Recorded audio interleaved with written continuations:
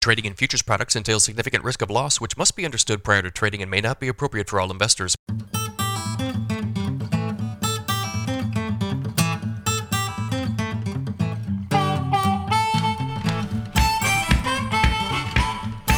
Good morning, everybody. It is Tuesday, June 28th, 5:46 a.m. Central Time as I speak here. December corn futures up 11 cents at 6.64. November soybeans up 16 cents at 14.48 and 3/4.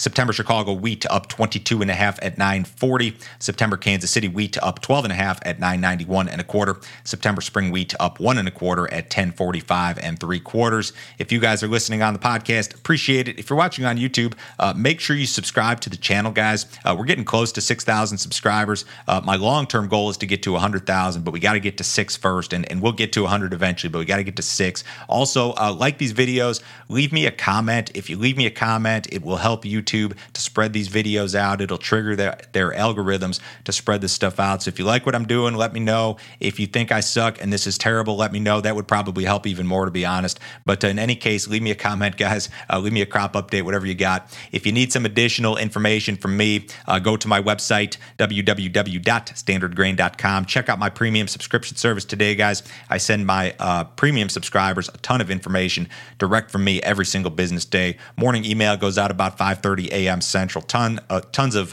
weather info, charts, graphics, overnight headlines. You get my daily subscriber-only videos. Also, I did a Brazil and Argentina crop update yesterday. I had a lot of subscribers ask about this because I haven't talked about it much recently, but did a crop update, talked about production prospects for both this year and for next year also. So if you guys are interested in this premium content, sign up today. It's $50 a month. You can cancel it anytime.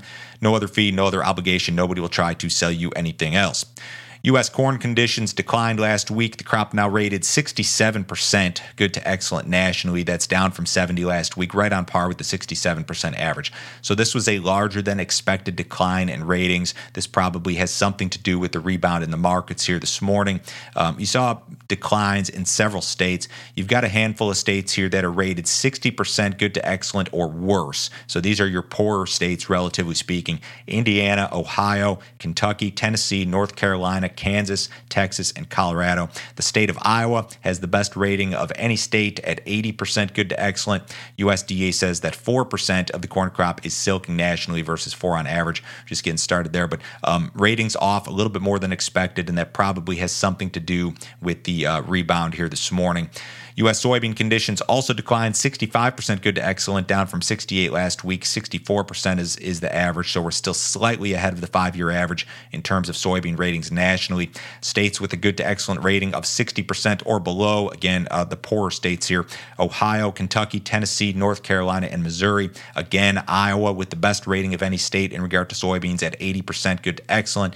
USDA indicates that 7% of the soybean crop was blooming nationally versus 11 on average. So again, corn and soybean ratings lower and lower than expectations. That probably has something to do with your recovery in the markets here this morning. U.S. winter wheat harvest is ahead of schedule. The crop is 41% harvested nationally, up from 25 last week, ahead of the 35% average. Progress in the southern plains is pretty quick. Kansas is 59% done versus 40 on average. So I suppose if you have a light crop, it gets harvested a little bit faster. Texas and Oklahoma, 80% and 90% complete respectively. SRW harvest in the Midwest a little bit quicker than normal. Missouri, Illinois, and Indiana ahead of their respective 5-year averages. Spring wheat conditions unchanged on the week at 59% good to excellent, still ahead of the 5-year average, which is 55% good to excellent. That spring wheat crop is only 8% headed versus 34 on average. So we know that spring wheat planting was late. The crop is behind. That's no secret. U.S. Corn Belt rains will be pretty minimal over the next 7 days. I've got the radar on my screen here this morning, and it's pretty quiet. You've got some scattered stuff over parts of Minnesota, maybe some scattered stuff over parts of Texas and Oklahoma. But the next 7 days really doesn't offer much in terms of widespread sweeping systems or anything like that. Illinois mostly dry, Indiana mostly dry, Ohio mostly dry, a lot of Iowa dry, Missouri, maybe some rains in the northern third or so, maybe some rains in eastern Kansas, Nebraska mostly dry, Dakota's mostly dry, Minnesota mostly dry, so no big sweeping systems. The idea here is that you're going to see rains return around the 4th of July, and the government maps I think are maybe a little bit misleading because you look at this 6 to 10 day outlook, and they're talking odds of above normal rainfall for almost the entire Corn Belt, also above normal temperatures, and the 8 to 14 day looks very similar, odds of above normal rainfall and above normal temperatures. When you look at the models and you break it down, they leave some areas dry. There are a lot of areas that are left dry, even out almost through the second week of July. So I don't read this as being a perfect forecast. Keep in mind that we've got another 3-day weekend coming up here with the opportunity for these models to change and that sort of thing. So I don't know that the weather volatility is going anywhere anytime soon. Shipments of U.S. corn, soybeans, and wheat improved last week. Corn inspected for export totaled 1.246 million metric tons, soybeans at 468,000, wheat at 352. Accumulated corn shipments versus the same date last year are down 17%.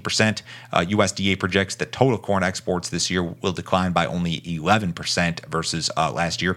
Accumulated soybean shipments versus the same date last year are down about 10%. USDA is looking for a 4% decline, so we've still got a little bit of work to do in regard to shipments. We've got some time. Wheat shipments are slightly below last year's pace. We're just getting started with that marketing year. Harvest of Brazil's second corn crop is moving quickly thanks to hot and dry weather. Well-followed private group Agrural estimated that 20.3% of the country's second corn crop in the center-south region was harvested through last Thursday. That number was only 5.3% the same date last year.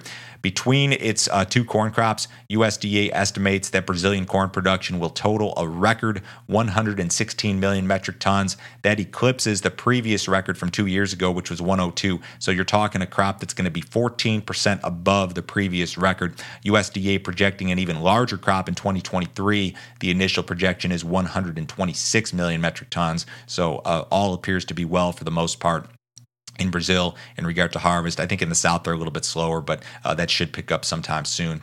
The cattle market was higher yesterday. Maybe not the greatest performance in live cattle considering the cattle on feed report, which was kind of friendly. Feeder cattle acted better. There was some cash reported at 137, just very light yesterday. U.S. dollar is marginally higher this morning. The S&P is up 20 points. The Dow's up 170. Bonds are off a little bit. Gold's down $1. Crude oil up $1.80 at 111.36 in the August WTI last trade. Have a great day, guys. I'll talk to you same time tomorrow.